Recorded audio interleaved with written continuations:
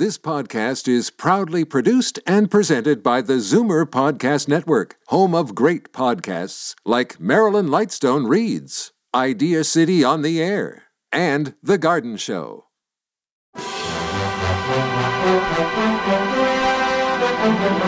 It's Zoomer Radio's Theater of the Mind with Frank Proctor. Open your mind as we fill your head with amazing thrills, chills, and laughs. Theater of the Mind. The best love programs from radio's golden age.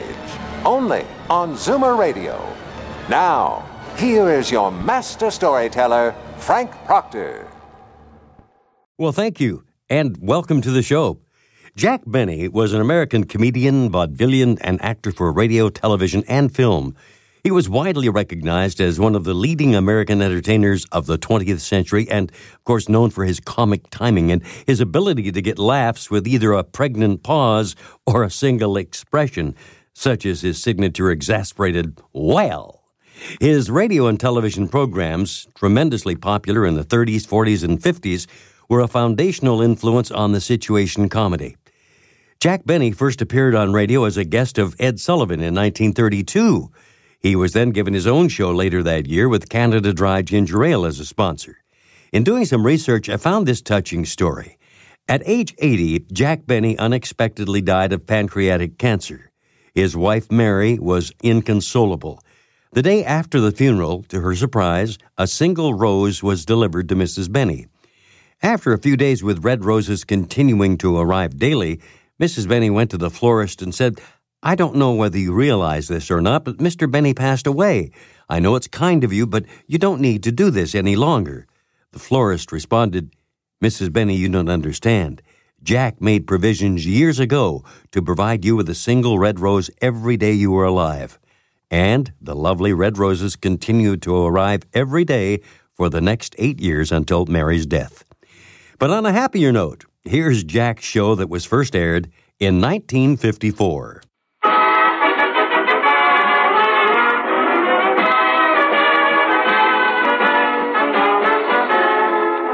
Strike program starring Jack Benny with Mary Livingston, Rochester, Dennis A., Bob Crosby, and yours truly, Don Wilson.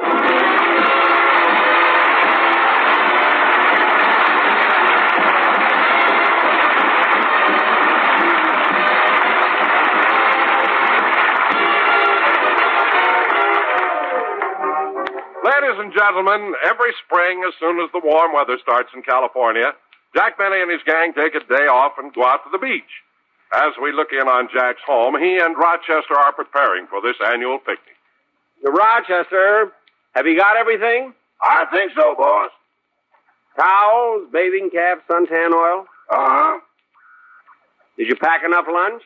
I put in some sandwiches, potato salad, pickles, celery, olives, and 60 hard-boiled eggs. 60?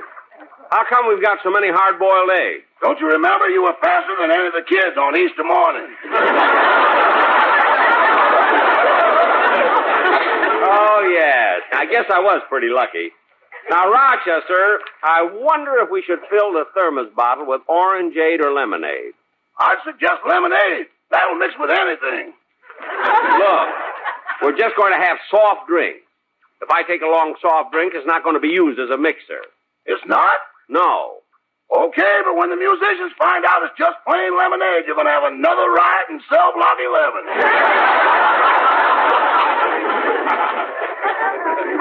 You needn't worry about that, Rochester. The musicians aren't coming this time. There'll be just my gang and the kids from the Beverly Hills Beavers Club. Boss, you've been running that Beavers Club a long time, haven't you? Yes, sir. The club remains the same, but the kids come and go. Mr. Benny, do you ever hear from any of the original members? Yep. One of them's Vice President Nixon now.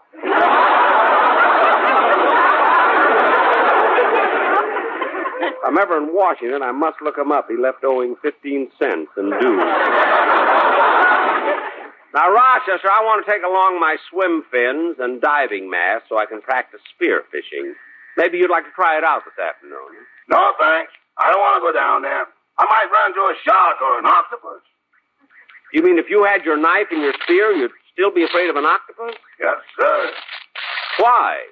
Boss, there's something romantic about having two arms around you, but the mood changes as the number increases.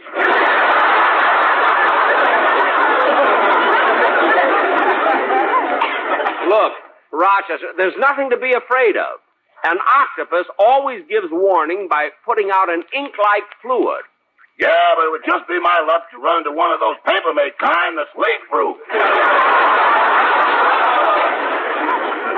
Now, that's silly. Silly or not, I don't want anything to do with any octopuses. All right, Rochester, but for your information, the plural of octopus is not octopuses. It's octopi. Uh-huh. You shouldn't be afraid of them. They're completely dumb, unintelligent creatures. Uh-huh.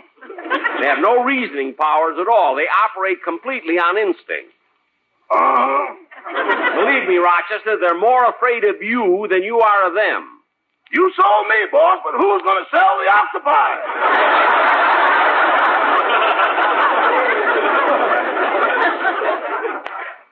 You ever have octopi a la mode?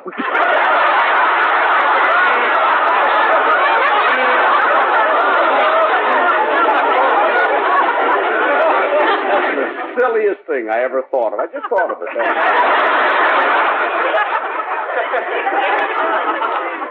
Look, Rochester, forget it. You finish the packing. I'm going to call Bob Crosby and see if he's ready to go to the picnic. I don't know why I bothered to tell Rochester that the plural of octopus is octopi.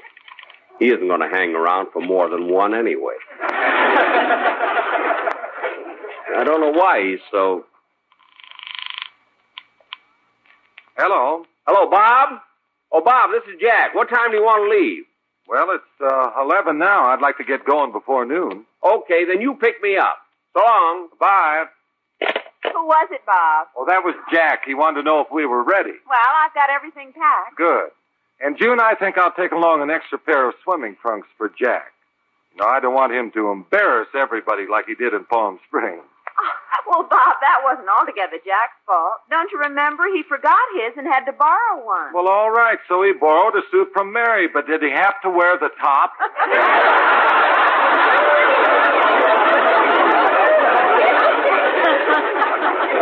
Yeah. Didn't he look silly? And not only that, honey, but you should have heard him trying to explain his tan to the boys in the steam room.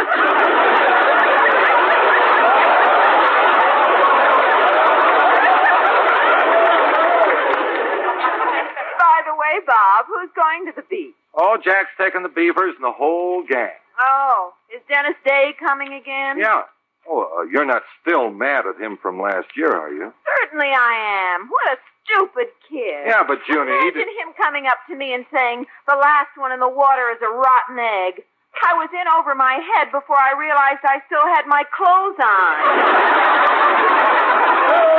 It was awful. Oh, Dennis is always pulling that trick.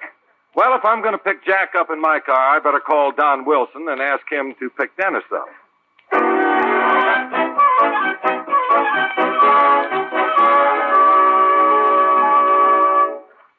Oh, Donald, Bob Crosby just called. You're supposed to pick up Dennis. Okay, I'll be out in a second, Lois. I'm trying on my new bathing suit. Well, hurry, dear. I've got the lunch pack, the towels, and everything else. Well, here I am. How do I look? Oh, they look fine. Turn around. Okay. These are Catalina's swim trunks. I know. From the back, you look like Avalon.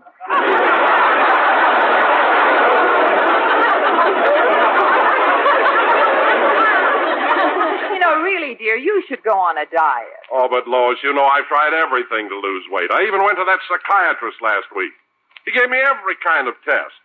Then he said my tendency toward obesity was caused by my psychosomatic obsessions, which might be terminated by prefrontal lobotomy, provided my alter ego repressed my subconscious foreseen tendencies. My goodness. What does that mean? I eat like a pig. Well, you do overeat, Don.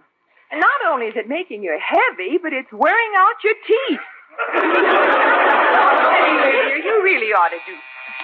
Well, now, who can that be? Probably the Sportsman Quartet. They're going to ride to the beach with us.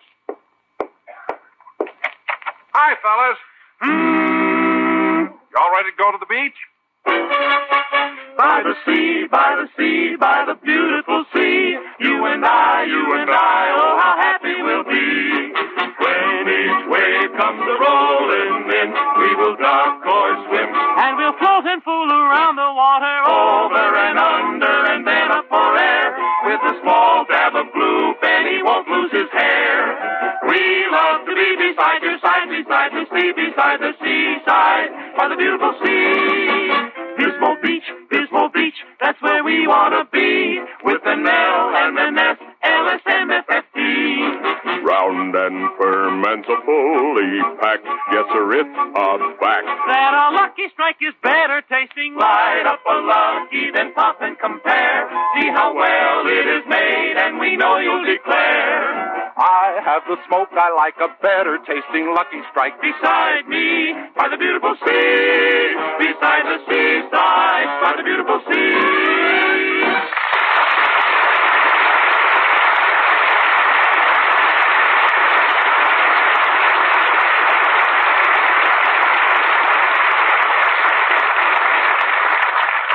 Rochester, carry all the stuff out in front of the house so we'll be ready as soon as Bob Crosby comes by. Okay. By the way, Mr. Benny, you know you said I could have tonight off. Not like to go to the movies. That's right. What about it? Well, yesterday was payday and you forgot to pay me. Oh, that's right. I'm sorry about that, Rochester. I'll write you out a check right now. You think they can cash it at the movie? Boss, they can cash my check at the popcorn stand.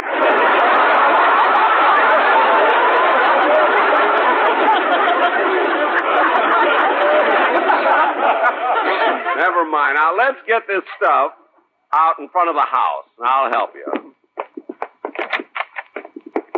All of it. That's it. Now, let's pile it all up here by the curb. Do we have everything, Rochester? Let's see what's here. The thermos jug, lunch basket, plates, towels, extra bathing suits.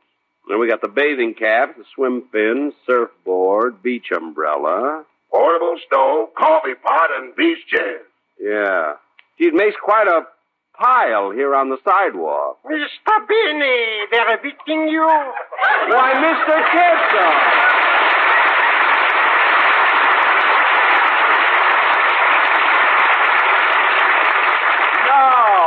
No, Mr. Kitzel, I'm not being evicted. We're just preparing to go to the beach. Ooh, that sounds pleasant.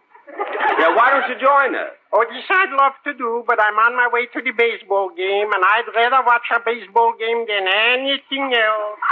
Oh, I didn't know you were a baseball fan. A fan? I used to play professionally. No kidding. What position did you play? Pitcher. I was known as Christy Kitzel. Well, so you were a baseball pitcher. You know, I'm surprised you never heard of me. In my last game, I established a record. I pitched a no-hitter. A no-hitter? Yes. Gosh, that's wonderful. What was the score? 26-0. We lost. You lost, but Mr. Kitzel, you said you pitched a no-hitter. I did, but who did I walk them?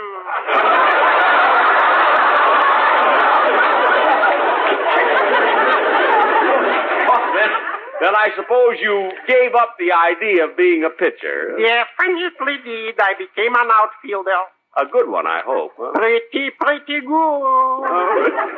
As a matter of fact, Mr. Benny, many years ago, Joe DiMaggio and I tried out for the same position with the Yankees. Oh, it's a shame Joe DiMaggio beat you out. Yes, you should see what I married.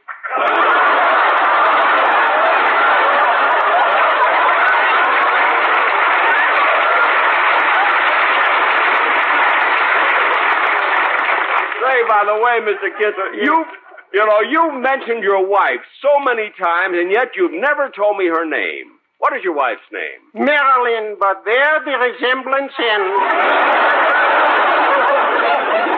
You know, Mr. Kitchen, you're always talking about your wife being homely. If your wife is so homely, why did you marry her? Who am I, Robert Taylor? Oh, I see what you mean. Yeah. Well, I got to dash along to the baseball game. I don't want to be late. Goodbye, Mr. Benny. Goodbye, Mr. Kitso. Goodbye. Gee, I'm sorry he couldn't come to the beach with us. Yeah, he's always a lot of fun. Say, Mr. Benny, who are the kids from the Beavers going to the beach with? Well, they're going to meet over at Dennis's house, and Don Wilson is picking them all up. Gee, I hope the kids won't be late.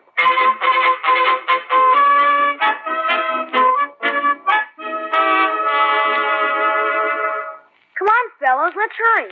Yeah, I don't want to be late on my first outing with the Beavers. Don't worry, Tiger, we won't. Gosh, it was awful nice of Mr. Benny to plan this day at the beach for us. Yeah, we're lucky kids, having a great man like Mr. Benny coaches. He's a champion at everything. Maybe today at the beach will teach me to swim. Is Mr. Benny a good swimmer? He's the best swimmer in the whole world. He told us he even swam the English Channel. So what? Lots of people have swum the English Channel. Underwater? Did Mr. Benny tell you that? Sure, he's told us lots of things. Like during his college days when he was at Yale. He defeated the entire Harvard swimming team all by himself. Gee, if he was that good when he was young, why didn't he get on our Olympic team? I don't know. I guess they just didn't have Olympics in those days.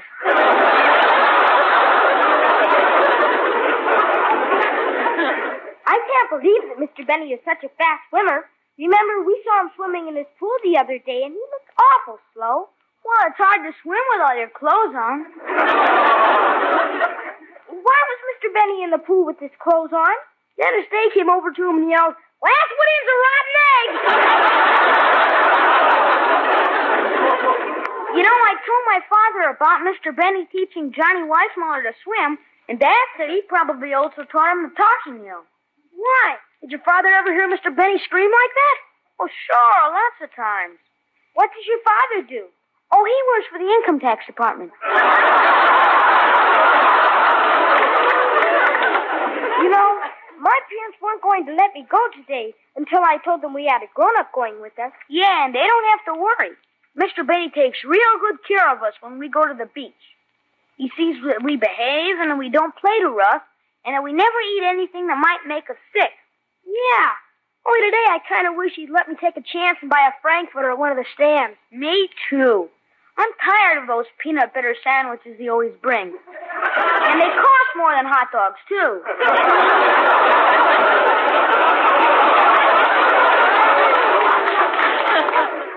Yeah. Say we better walk a little faster. We don't want to be late getting to Dennis Day's house.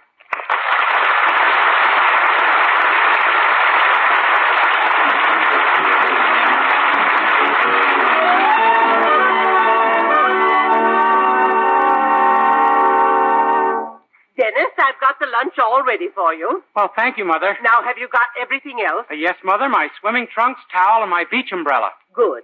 Remember what I told you. I want you to sit in the shade of the umbrella all the time. Must I, Mother? Yes, Dennis.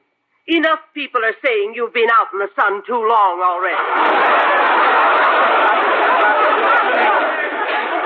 And that reminds me. Do you have enough suntan oil? Oh, yes, I've got a whole bottle.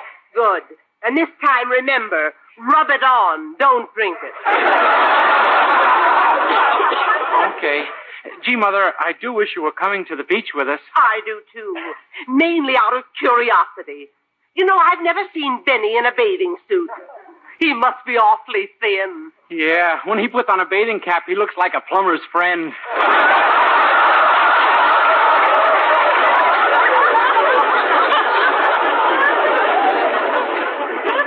Well, I'm ready to go now. You know, Mother, I remember once you and Dad took me to the beach when I was a little boy. Remember the fun we had? Uh-huh. And remember the games we played? Yes. Remember how we buried you in the sand? Yeah, and the next day the cop made you come back and dig me up again. Yes. That's how the expression first started. Oh, what expression? Dig that crazy kid. Look, Dennis. You still have some time before Don Wilson gets here. Why don't you sing a song for me? All right, Mother. I'll do the one I'm going to do on Mr. Benny's show next Sunday.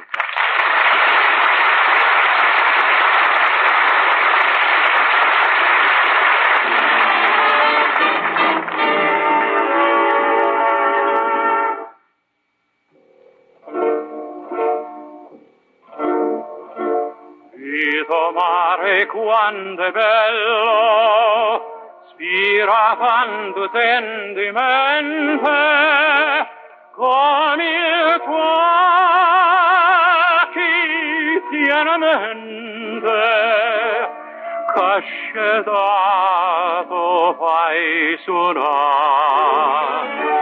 Guarda qua chi stu giardino, siente si ste sciura arance, nu profuma così fino, tinto cuore se ne va. E tu dici parta Dio, allontana da stu cuore, della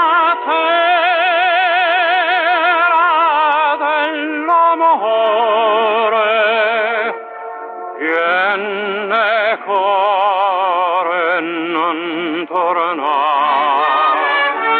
ma non me la fa, non darmi più tormento, ora una sorrento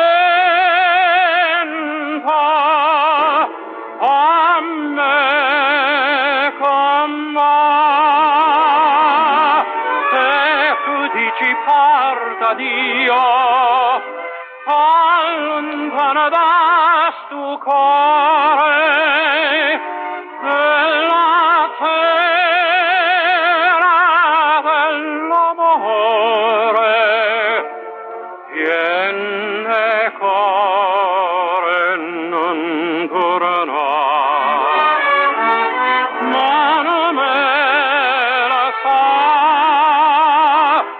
non darmi più tormento, ora una sorrento a me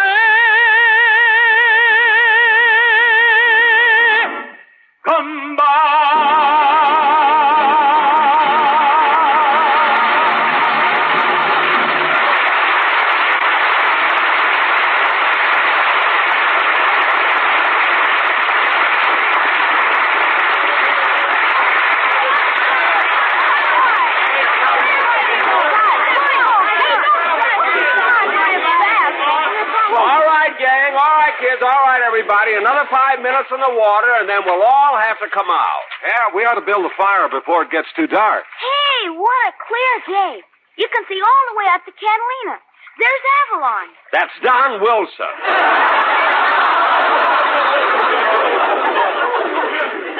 Don, don't float out too far. I won't. Gee, Mr. Benny, this picnic is real fun. Only you should have invited more girls. Well, who, for instance? Well, the 2 CBS telephone operators. Gee, I didn't think of them. No, they came along last year. They're real fun, too. Especially that Mabel Flapsaddle. Yeah, every time you threw that stick in the water, she'd bring it back in her teeth. Yeah, and the money she'd save on towels. She'd always shake herself dry. All right, now. Come on, everybody. Out of the water. Out of the water, everybody. Oh, boy, let's start a fire. Let's start a fire. I'm hungry. I brought a ball and bat. Why don't we play some baseball first to dry off? Hey, that's a good idea. Now, the Beavers and I will play baseball. I'll play against the rest of you guys. Okay, we'll be up first. Junie, you be the umpire. Okay, Bob. All right, Beavers. Get out in the field. I'll pitch. I'll bat first. I'm ready, Jack. Come on, Mr. Benny. Put it right over the plate. Okay, here goes. Ball 1. Come on, Mr. Benny. Put it right over the plate. Ball 2. Mr. Benny, put it right over the plate. Okay. Ball 3. Mr. Benny, This time, see if you can reach the place.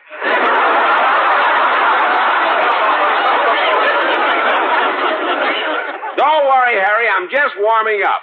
Here goes.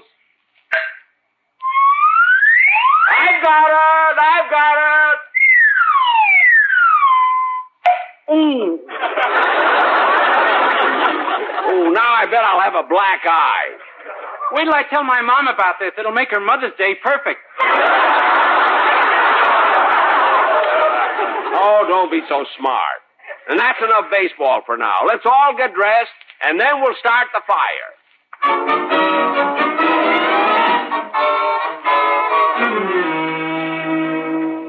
Okay, everybody bring all that driftwood here and pile it in the center. Now, I'll start the fire. I got the matches. Hey, but Jack, we just got wood, no paper to start it with. That's right. Look around for some paper, kids. Hey, we can start it with this. I just found some dry seaweed. Dennis, give me that. It slipped off my head.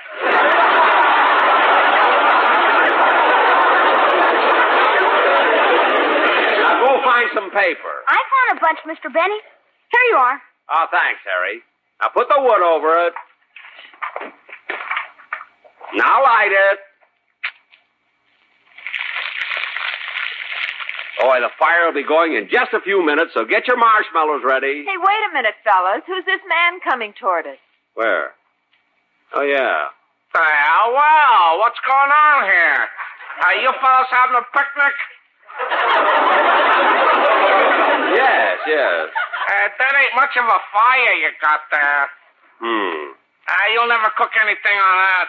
Look, mister. You're supposed to cross the sticks when you build a fire and leave room for the air under there. Look, don't tell me how to build a fire. I used to be a Boy Scout.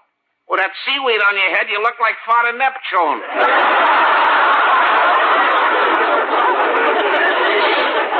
Look, fella, this is a private party. Mr. Benny, I can get rid of him. Dennis, keep out of this. Now, mister, why don't you go away and leave us alone? What's the matter? It's a free beach. I can go wherever I want to. Mr. Benny, I'm sure I can get rid of him. Well, all right, Dennis. Go ahead and try. Okay. Last one in is a rotten egg.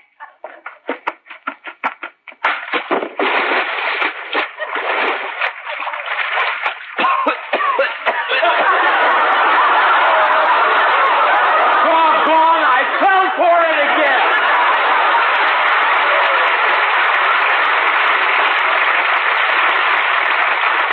Hey, kid, put more wood on the fire. I gotta dry my clothes.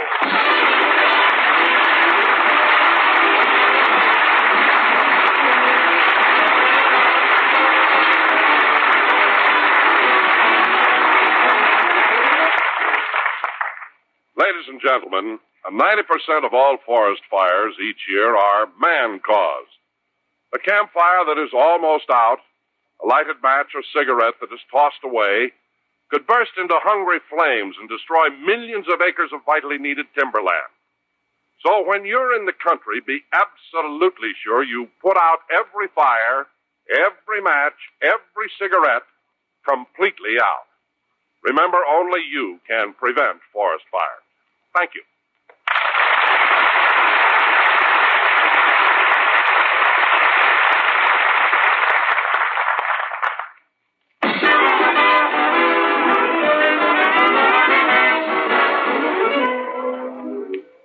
Well, ladies and gentlemen, that concludes another program. And we'll be... Oh, there's the phone. Excuse me. Hello? Oh, hello, Mary. Oh, you heard from your mother? Oh, she got the flowers I wired her yesterday for Mother's Day. Good. Was she surprised when the Western Union boy brought them to the door? Oh, she's the Western Union boy.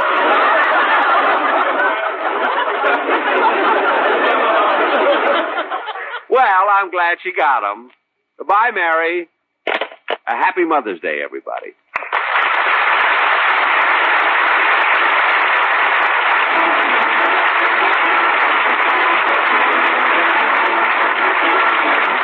The Jack Benny program is written by Sam Perrin, Milt Joseph Berg, George Balzer, John Tackerberry, Al Gordon, Hal Goldman, and produced and transcribed by Hilliard Marks. Stay tuned for Sam Spade next on Theater of the Mind. Time now for Sam Spade and the episode from 1950 entitled The Dog Bed Caper. The National Broadcasting Company presents The Adventures of Sam Spade, Detective.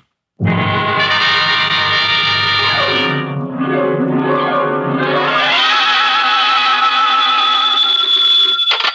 Spade Detective Agency. Me, sweetheart. Sam, would you mind telling me where you are? Not at all, Effie, not at all. Let's see. I'm at the ill-rigged Dana Rab E-Tile Sea Grog. I don't understand it, Sam, but I think I caught the word grog. Oh, you're shrewd, Effie. You see, I'm on the inside, and the lettering is printed on the outside. Now, if you'll wait, I'll go outside and read it the right way, and then come inside and... Never mind, I've already guessed. You're at George's Elite Bar and Grill. Trapped. Sam, after me, you promised me you wouldn't. I promised? Me? You did, Sam. You promised faithfully to stay away from bars. You know how hard television is on your eyes. Have you got your glasses? One in each hand. Fill them up, George. Oh, Sam, I heard that. What will people think? They'll never know, Effie. I always drink here under another name. Oh. Just a little of the hair of the dog that bit me, Effie. But don't worry about me. Although it's true I have been dogging it and have been hounded from tree to tree, I am frisky as ever and will be in to unleash my canine chronicle, namely, The Dog Bed Caper, or He Who Lies Down with Dogs Gets Up with Murder, or, condensed for easy reading, Roof! For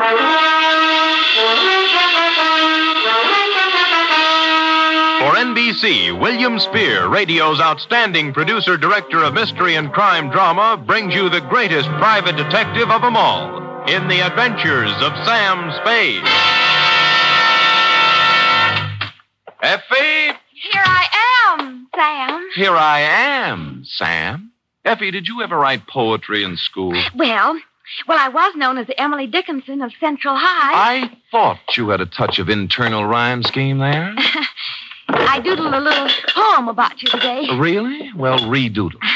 There was a detective named Spade with oodles of brains in his head. Clever, clever. But when he took up drinking, he forgot about thinking. Now give me the punchline. And Effie has stayed quite unpaid.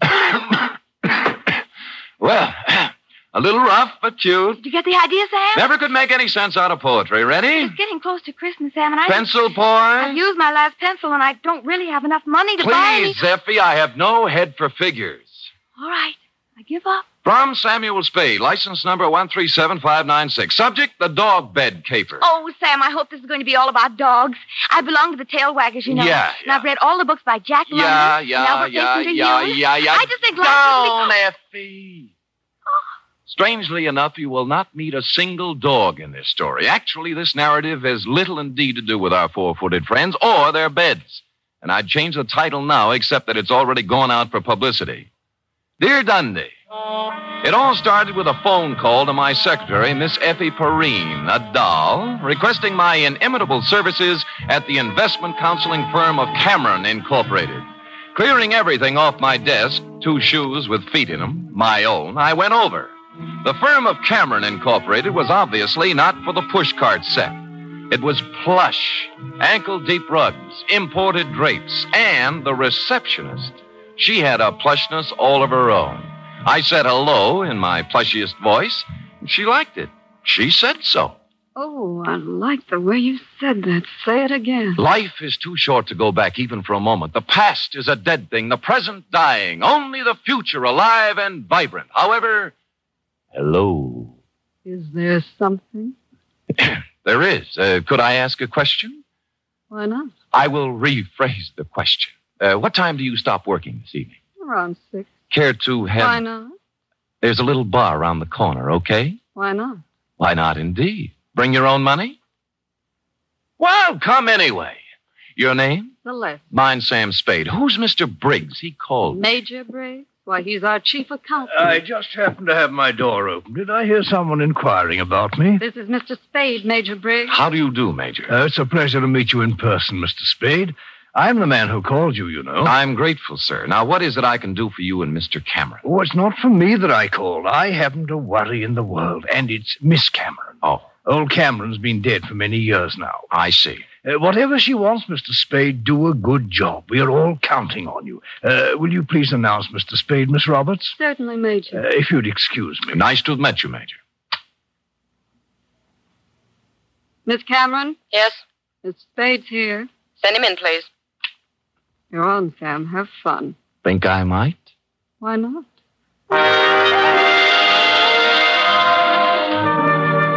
That girl had the most beautiful double entendre in town. Well, to get on, Adela Cameron was a career woman, around 29, although the tailored suit made fine detective work difficult.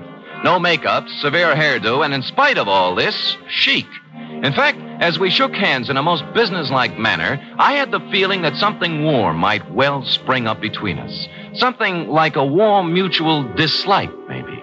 But something. Most men simply cannot be told anything in confidence. They gossip. That's a switch. I don't appreciate your humor, Mr. Spade. I accept your apology. I will tolerate you because of your reputation. All right. I'm going to give you a very difficult job to do. Miss Cameron. What is it, Major? I'm sorry to interrupt you, but Courtney Pierce is on the phone. Mr. Spade, this is Major Briggs, our chief accountant. We've already met. Mr. Spade. Now, Adela, Pierce wants us to unload his short-term governments and buy American cattle. He's dividend crazy. AMCAT's declaring one in January, and he wants it. Well, let him do it. Well, I just want to protect your interests. You know what will happen to AMCAT after February. They'll drop 10 points, and he'll blame us. I went through this with your father when you and Greg were... That's right, Major. Well, tell him we advise against it. But if he persists, ask him for a release in writing. That's what I thought you'd do. That's the way your father would have handled it. I just want to protect your interests, my dear, that's all. I know, Major, I know. Just want to protect your interests. Well, don't worry about us. You know, we're not children anymore. All right, my dear. Where were we? Oh, you were giving me a difficult job. Oh, yes. Here is the business address of Mr. I.J. Barco. He's a wealthy manufacturer, a client of ours. I want you to find out everything about him, especially anything unsavory. Sorry, I don't do divorce or blackmail cases. Mr. Spade, this is not a divorce investigation. All right, what is it then? Why do we want a client shadowed, I believe is the expression? That's it? Because we believe he is investing money through us for some racketeers. If that were true, we would, of course, have to drop him. But we don't want to lose his business just on suspicion. I see. Find out anything you can about him. I'll give you $50 a day in expenses, 1 week guarantee. Will you consider the job? I have considered and taken the job. By the time I'd reached the door, she had already forgotten me and was hard at work on some papers. Outside, I planned to dally a few moments in idle chit-chat with Celeste. But before I had the chance, I was accosted by a husky young chap whom I'm afraid was a Princeton man. What were you talking about in there, Spade? Oh, you have the advantage, sir. Who are you? Gregory Cameron. Now, come on. What was Adela telling you? Well, if you step to one side, you can walk around me and ask her. Look, don't pull that cagey private detective routine on me. I pack a little weight myself. Well, pack it somewhere else, Sonny. I asked you a question. I expect an answer. There's your answer. Any more questions? He didn't feel much like talking then, and I was so irritated I walked out without saying goodbye to Celeste. When I reached the street, the white-haired old gentleman, Major Briggs, hurried out behind me. Mr. Spade, please don't think too badly of that boy. I've known him from the cradle. He's in a difficult emotional state at the moment. Sure. As far as I'm concerned, Major, it never happened. You're a kind man, Mr. Spade. I could tell that when I first saw you. You're just the sort of man Miss Cameron needs. Well, I hadn't looked at it that way. If you require anything, don't hesitate to ask me. I've been with this company 40 years before those 2 children in there were born, and I know how difficult life can be at times. I just want things to go well for them. I'll do my little part, Major. Bless you, son. Bless you.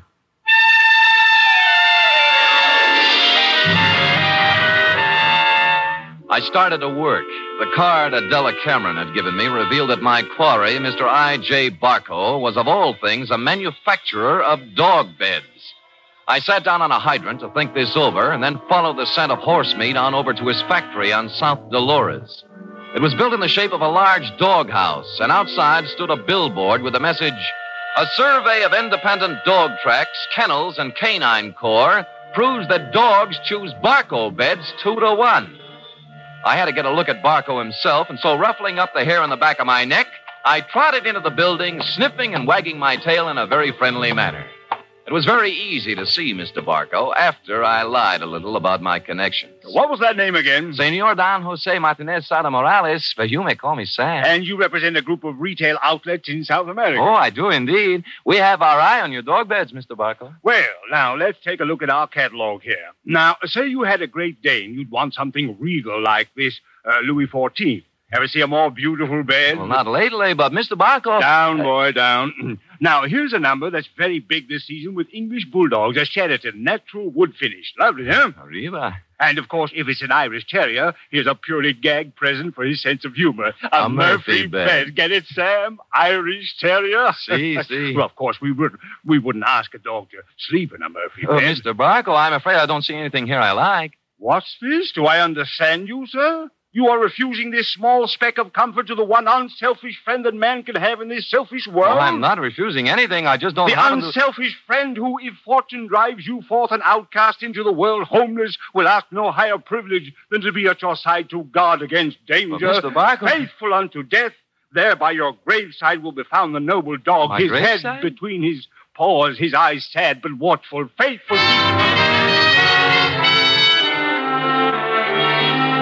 We shook paws, and I felt his nose to be sure it was cold. It was, and I left. I rented a car and took up a station outside the Barco factory. About 4 o'clock, he hurried out, jumped into a long, low vehicle shaped like a dachshund, and mushed off. I followed. An hour later, I was phoning my first report to Adela Cameron's secretary, Celeste. You went to the city hall. What did he do there, Mr. Spade? License Bureau. Marriage, not dog. Really? Where'd he go then? Grocery store, where he bought 1 bottle of olives, 1 bottle of vermouth, and 1 bottle gin. I wonder what he's going to make. What recipe is that? Well, now he's in an apartment house on Post Street, just across from the drugstore I'm in, and judging from the groceries, intends to stay a while. He has laid in provision. Uh-huh. Well, I guess that's all we wanted to know. What? Miss Cameron just told me to call you off the case. You'll still get your guarantee, though. Major Briggs will send you a check. Well, that doesn't make sense. Sam orders his orders. All right. What about tonight? I'm afraid not. Some other time. You mean it's all over? The half-daring, half-shy kisses on the Oakland ferry? The warm, passionate spring nights at Fisherman's Wharf eating abalone? Hello? Well.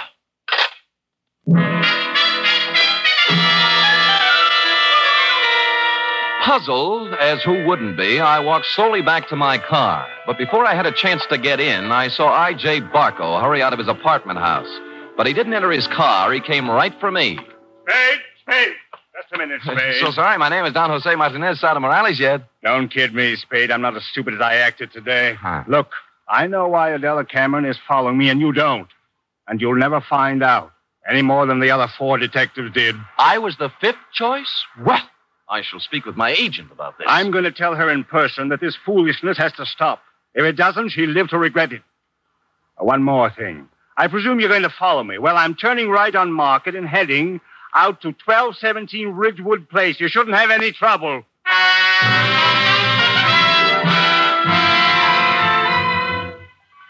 And with that, he spun on one heel and trotted to his car. He took off, but when I went to my car, it wouldn't turn over. And when I lifted the hood, I found out why. All my spark plugs were gone. I picked up a new set at a service station, looked up Adela Cameron's address in the phone book. It was 1217 Ridgewood Place. And a good half hour later, I got there. Barco's car was out in front. No one answered the door, but it was open. Adela Cameron was a crumpled heap on the living room sofa. Oh, Sam, help me, please. All right, Miss Cameron. Let me look at you. You hurt? No, I'm all right. It's him. Where? The bar.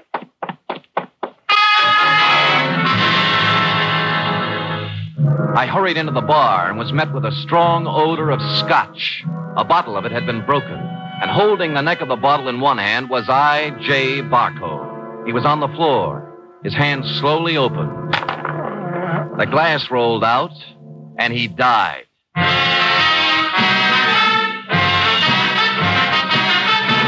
You are listening to the weekly adventure of radio's most famous detective, Sam Spade.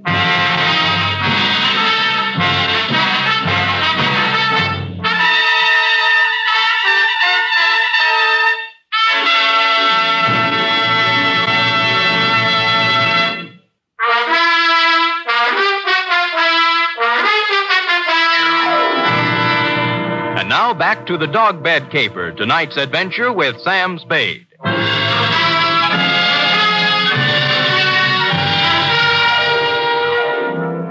It took 3 bullets in the chest to finish off I.J. Barco. He'd apparently been standing there pouring a drink. Barco broke the bottle as he fell. I couldn't find any other signs of violence or any gun, so I went back to Adela Cameron. She was beginning to calm down. I don't know who did it. I just don't know. Well, it couldn't have happened more than a minute ago, and you were in the house, weren't you? No. No, after I left my office, I stopped in the store for some things, then came home. When I was driving down Ridgewood, I heard some sound. And you thought they were a car backfiring. How did you know? I've heard this script before. Don't you dare accuse me of killing that man. It's not what I think that counts, but what the police accuse you of. Sam, I heard those sounds. I came in the house when I went into the bar. You didn't notice Barco's car out in front? Oh, I suppose I did. I don't know. I don't remember. Uh-huh. Who are you calling? Homicide. Sam, wait a minute. Just a minute, please. Wait for what? I want to tell you some things. All right. Go on. I kind of get the feeling I was hired to put the finger on the dog's best friend. That's not the way it was. The last thing in the world I wanted was for him to be killed. Oh, murdered, I mean. All right, what did you want? I'll tell you the truth. Why I really had you watching Barco. I'd be curious. We handled his investment account. My brother Gregory... We ran into each other. I heard. Well, Greg took $150,000 of Barco's money and invested it, without my knowledge, in a television company. I hear that medium's making money. But it turned out this company was just a front for some men who wanted to build a gambling syndicate up north. You mean your brother didn't know that?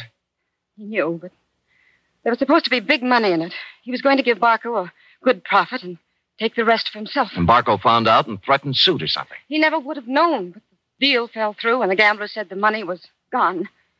Then he asked about the investment. What could Gregory and I tell him? What did you? Unfortunately, the truth. We said we'd make up the money with interest, but he only gave us 90 days. We couldn't get it by then. So you didn't shoot him, your brother did, eh? No, Sam, no, he couldn't have. I know Greg. He'd have more sense. In my brief meeting with him, I didn't think he had any sense. Just one more thing before I call the police. Sam, don't call them. Help me get him out of here. Somewhere. No dice. Sam, don't let my whole life be Stop it. You set me on Barco to find some blackmailing material, yes? Yes. And then why did you suddenly call me off the job tonight? I didn't. Your secretary said you did. I didn't tell her anything of the sort. Can I have that phone now?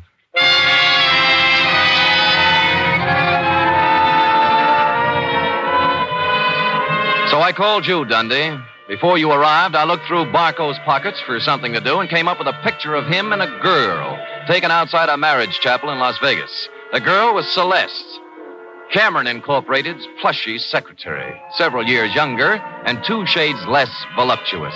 Her address, 627 Finley, was supplied by a now hysterical Adela Cameron. No one answered Celeste's door, but I heard a shower going inside, so I took the liberty of entering, persona non grata. Is there somebody out there? There is. Who is it? Come out and see. Oh. No false moves now. Keep that towel right where it is. Am I doing here detective work? And I must say I've already found out a great deal. Sam, I'll admit I did express some interest in you, but if you recall, I told you not tonight. It's my only night off. Sam, please leave. I don't want any difficult scenes. All right, we knock off the cute touches and get down to business. You were married to I.J. Barco, right or wrong? Wrong. Wrong, it's right. You were married in Las Vegas at the chapel of the Flamingo Hotel, the towel. I was only married one day. My parents had it annulled. I was underage. Well, you don't have to worry about him anymore. He's dead. No. Shot 3 times at close range. Oh, no. In Adela Cameron's house. What? Not by you, of course. Although, on the other hand, as you would say, why not? I didn't do it, Sam. Suppose you spill. He wanted me to marry him again. Why? Well, I know all about the money the Camerons misused. He found out Greg and I were in love. I should have known. He said he'd forget about the entire $150,000 if I'd marry him for 6 years. $25,000 a year. That's a good price. How can you talk like that? Practice, I guess. So, Gregory had another good reason for killing him. He didn't, Sam. I know he didn't. Anything that would stand up in court? I don't think so. Suppose we say you called me off Barco's tail so Gregory could get at it. I didn't. I called you off because I was supposed to meet I.J. at his apartment tonight and give him his answer. I couldn't do it with you there. Flimsy, but it might hold. It's the truth. I was going to see him, but I changed my mind. Any particular reason? You saw him. Would he be the kind of man I'd marry? Well, you did once. Well, it looks bad for Greg. Because someone at Cameron Incorporated knew Barco was going to be at Adela's house. Sam, will you do me a favor? Maybe. Give me an hour.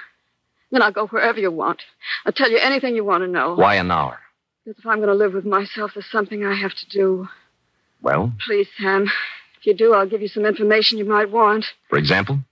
There was someone at Cameron Incorporated who knew that Barco was going to Adela's house.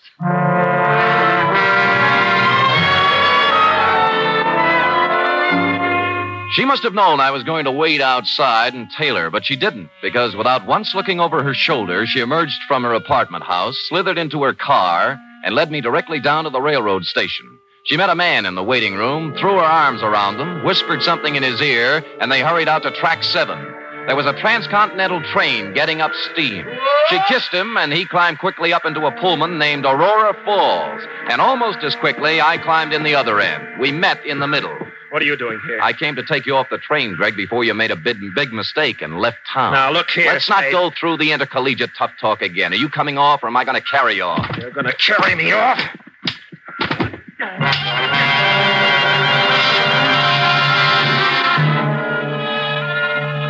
And I did. Celeste was gone, and he revived when he hit the cool air. I let him out of the station as unobtrusively as possible. Then we went down a side street to where my car was parked. That's where he began to show signs of life. Spade, look. You're all wrong. Guy's got a right to leave town when he wants to.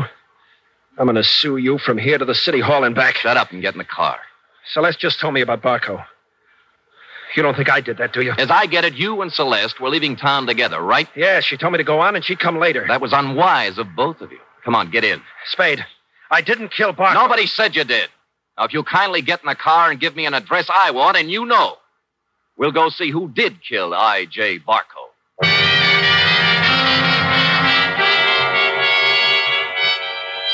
He gave me the address I wanted and said I was crazy. I told him why I wasn't, and he began to see the reason of it. Never have I gone to pick up a murderer with more distaste. When we knocked at the door, I had a gun in my hand, but it wasn't necessary. Oh, come in, Mr. Spade. I knew you'd be along sooner or later. I don't like what I have to do, Major. Major, it can't be true. It just can't be. Come in, Gregory, my boy. Come in. A little Madeira first before we start to talk. Madeira? How can you talk about wine when a man's accusing you of murder? Oh, I don't think it's so unreasonable, Greg. After all, I did kill the unfortunate Mr. Barco, and this might be the last Madeira I shall ever have. Mr. Spade. Thank you, sir. Greg? I don't want any wine. Spadey's out of his mind, and so are you. I'm afraid not, Gregory. Oh, that was a vintage 1900 Madeira you wasted, Greg. Twice as old as you. Stop it. I'm sorry about what happened, Greg. I would have spared you and your sister this unhappiness if I could have. But destiny was against us all. You knew he was going to Miss Cameron's house, didn't you? Yes. Just before I left for the bank with the weekly deposit, he called for Miss Cameron, and I took the call.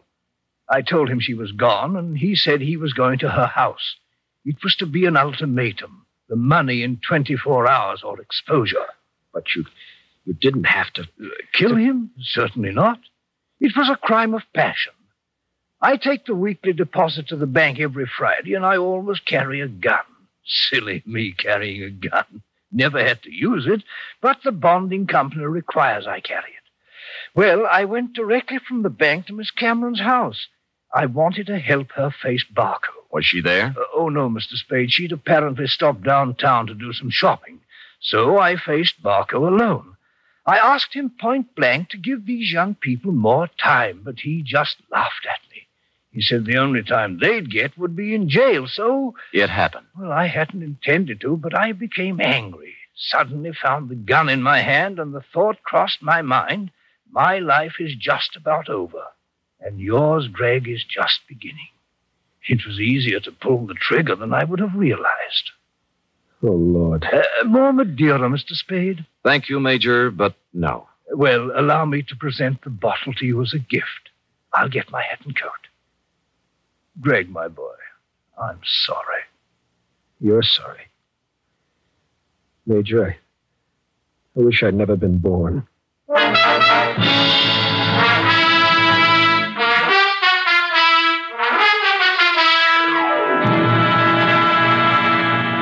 Period. End of report. Oh, Sam, I wish I hadn't either. Hadn't what? Been born. That poor, poor man. Yes, sour racket. It is. And poor Gregory. He'll have to go to jail for something, too. He will, Eth. He will. How about typing it up? I hate to, but I guess it's my duty.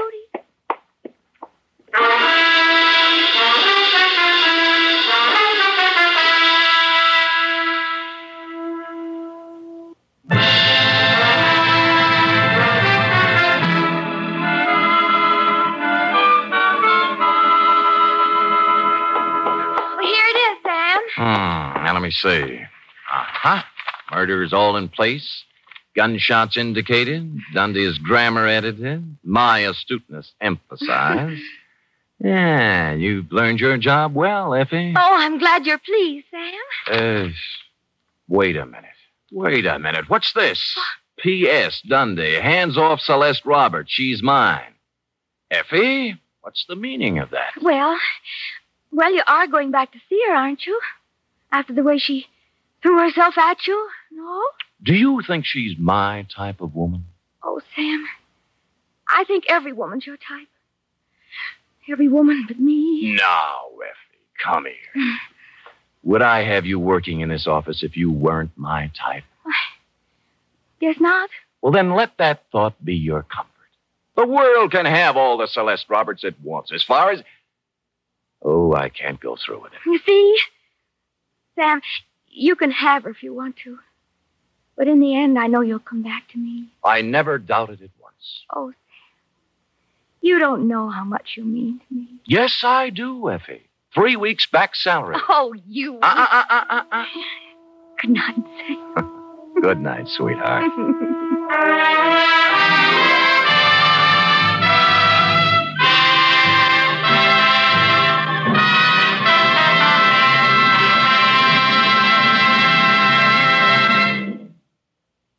The Adventures of Sam Spade are produced, edited, and directed by William Spear. Sam Spade was played by Stephen Dunn. Lorene Tuttle is Effie. Script for tonight's adventure by John Michael Hayes and Dick Powell. Musical scoring by Lud Gluskin, conducted by Robert Armbruster.